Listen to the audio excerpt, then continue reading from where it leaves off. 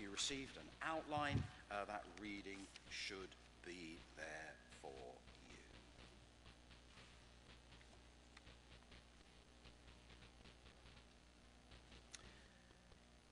After this, Jesus went out and saw a tax collector by the name of Levi sitting at his tax booth. "Follow me," Jesus said to him. And Levi got up, left everything, and followed him. Then Levi held a great banquet for Jesus at his house, and a large crowd of tax collectors and others were eating with them. But the Pharisees and teachers of the law, who belonged to their sect, complained to his disciples, "Why do you eat and drink with tax collectors and sinners?" Jesus answered them, "It is not the healthy who need a doctor, but the sick. I have not come to call the righteous, but sinners to repentance." They said to him, "John's disciples often fast and pray, and so do the disciples of the Pharisees, but yours go on eating and drinking." Jesus answered, "Can you make the friends of the bridegroom fast while he is with them? But the time will come when the bridegroom will be taken away from them. In those days they will fast." He told them this parable.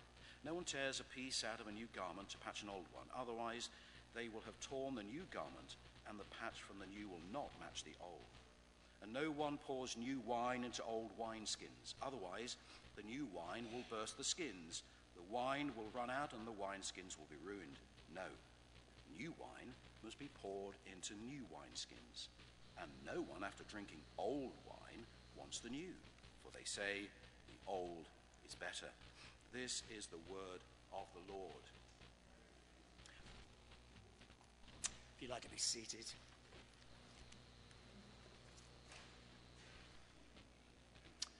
And let's just take a moment to pray, shall we, before we come to God's word. Lord, we've just sung those words that the heart of worship is all about you, Jesus. And so as we come and as we listen to your word to us this morning, may we worship by offering our lives to you in submission and in obedience. And we ask this for your glory. Amen. During the month of August, we're looking at this title, Diary of a Disciple, and we're looking at Luke's account of the life and ministry of Jesus. And we're just picking out a few incidents that Luke records for us, which tell us something about who Jesus is, what he came to do, and what he had to say. And we spent the first 2 weeks looking at that, looking at who Jesus is. That when he went to the temple as a 12-year-old boy, he revealed himself to be more than just a good boy, more than just a good man, more than just a good teacher. He revealed himself to be the Father's Son. And then last week we looked at what Jesus did.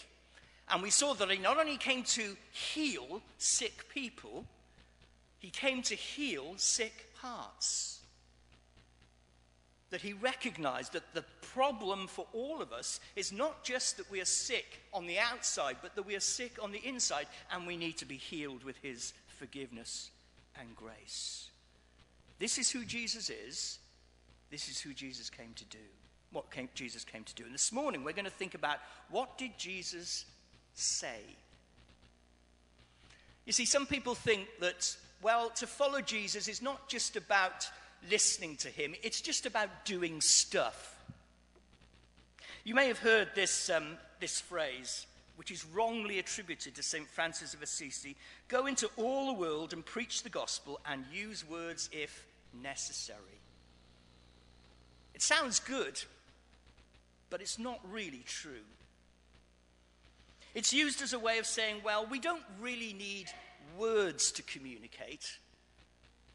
Jesus didn't really worry too much about words. He just worried about what he did. But when you read Luke's account of Jesus' life, you can see that that patently is not true. Jesus used lots of words. We have them recorded for us in the Gospels. Jesus used words to tell parables, stories that illustrated spiritual truth. Jesus gave formal teaching when he sat people down and taught them from the scriptures. Jesus gave instructions to his disciples about what they should do or not do. Jesus looked at life and gave observations, spoken observations about life. Jesus entered into dialogue with those who disagreed with him. Jesus gave commands that we need to follow. Jesus had a lot to say. But he also had this amazing ability to sum up in a few words what was required of anyone who wanted to be his disciple. And here in Luke 5, we have a great example. In just 2 words, Jesus sums up what it means to be a disciple. And those 2 words are, follow me. Isn't that great? A brilliant 2-word summary of what it means to be a disciple. Follow me. That 2-word statement is a call from Jesus. It's not a choice we make, it's a call from Jesus. Follow me, verse 27. And the response, Levi got up, left everything, and followed him, verse 28. Follow me is a call from Jesus. You see, we like to put ourselves at the center of our belief.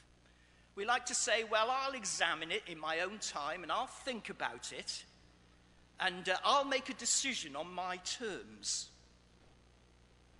But that is never how Jesus defined what it means to be a disciple. Jesus issues a clear call, and the call is, follow me. And as we've already discovered over the past 2 weeks, if Jesus really is who he says he is, the Son of God, and if he really came to do what he said he came to do, to forgive sins through repentance and faith, then responding to Jesus' call becomes critically important. So this is the call to us this morning. Jesus comes to us and calls us, follow me. Just 2 implications of that. Follow the handout with me, it'll be helpful. Firstly, when Jesus calls follow me, it is a call away from our old way of thinking. A call away from our old way of thinking. It's also a call to something, but it starts with being a call away from our old way of thinking. There are great contrasts in this passage when you read it. There's a contrast between the righteous and the sinners, represented apparently by the Pharisees and Levi. There's a contrast between the healthy and the sick that Jesus makes. It's not the healthy who need a doctor, it's the sick who need a doctor. There's a contrast between fasting and praying and eating and drinking. There's a time for both. There's a contrast between the new and the old.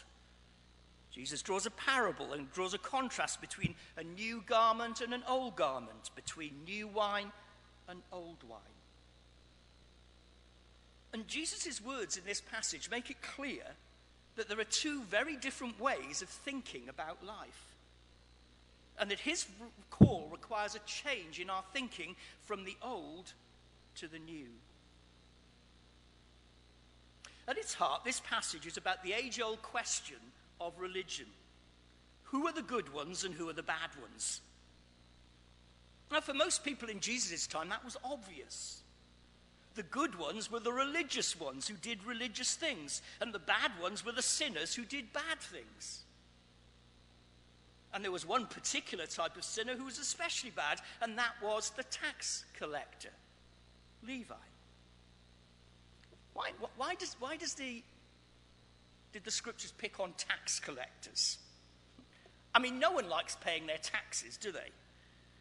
But when tax collectors are given free rein to basically charge whatever they like in order to line their own pockets, And on top of that are employees of the Roman Empire. Then for a Jew, of course, that was the lowest of the low.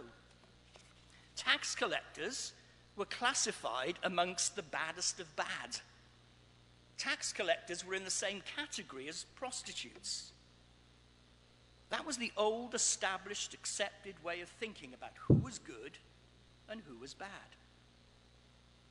So when Jesus said he had not come to call the righteous, or he'd not come to call the healthy, the Pharisees were quite pleased with that because they put themselves in that category. They saw themselves as the righteous, the healthy, the good people. So that meant that they could listen to Jesus' words and say, well, that's not for us, because we're already righteous, we're already good, we're already healthy. So that's quite nice because we don't have to listen to Jesus. And when Jesus talked about the sinners and the sick, the Pharisees could look at people like Levi and say, well, yes, he's a sinner, he's sick, he's bad, so he needs to listen. And Jesus' two-word call challenges that old way of thinking. It challenges both the Pharisees and Levi to leave behind their old way of thinking and to submit to a radical change of thinking, to a new way. We cannot underestimate the power of Jesus' words here. As far as Jesus is concerned, the real difference between good and bad, the real difference between Levi and the Pharisees, is not this external behavior, but their willingness to respond to his call on their lives. When Jesus calls, Levi is willing to leave behind his old way of thinking and follow Jesus. When Jesus calls, the Pharisees refuse to do that. Instead, they become even more deeply entrenched in their old way of thinking, even more defensive of their position. They just want to continue in their old way of thinking. And actually, what Jesus says to them in the end is, I have nothing more to say to you. You know, if you think you are already good, already healthy, already righteous, if that's what you think, then I have nothing more to say to you if you're not willing to listen. If your response is simply to justify yourself, then I have nothing more to say to you. But to Levi, who was willing to leave his old way of thinking behind him and follow Jesus, there's a party to look forward to, a celebration of the end of an old way of thinking and the beginning of a new way of thinking.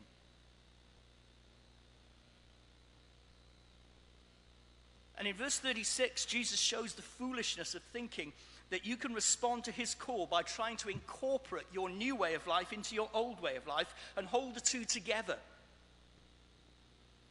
Instead, the implication of Jesus' call to follow me is to leave behind the old. Take off the old garments. Stop trying to sew patches on old garments. Burst out of the old wineskins. Stop trying to put new wine into old wineskins that restrict and restrain you.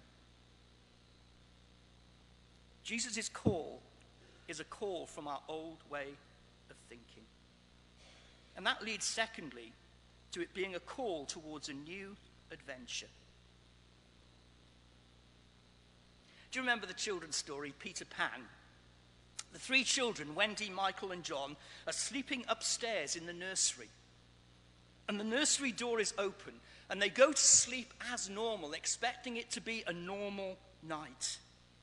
But through the open nursery door, in comes flying Peter Pan, and he takes them away to a world of adventure, a new world, a different world to what they had ever imagined.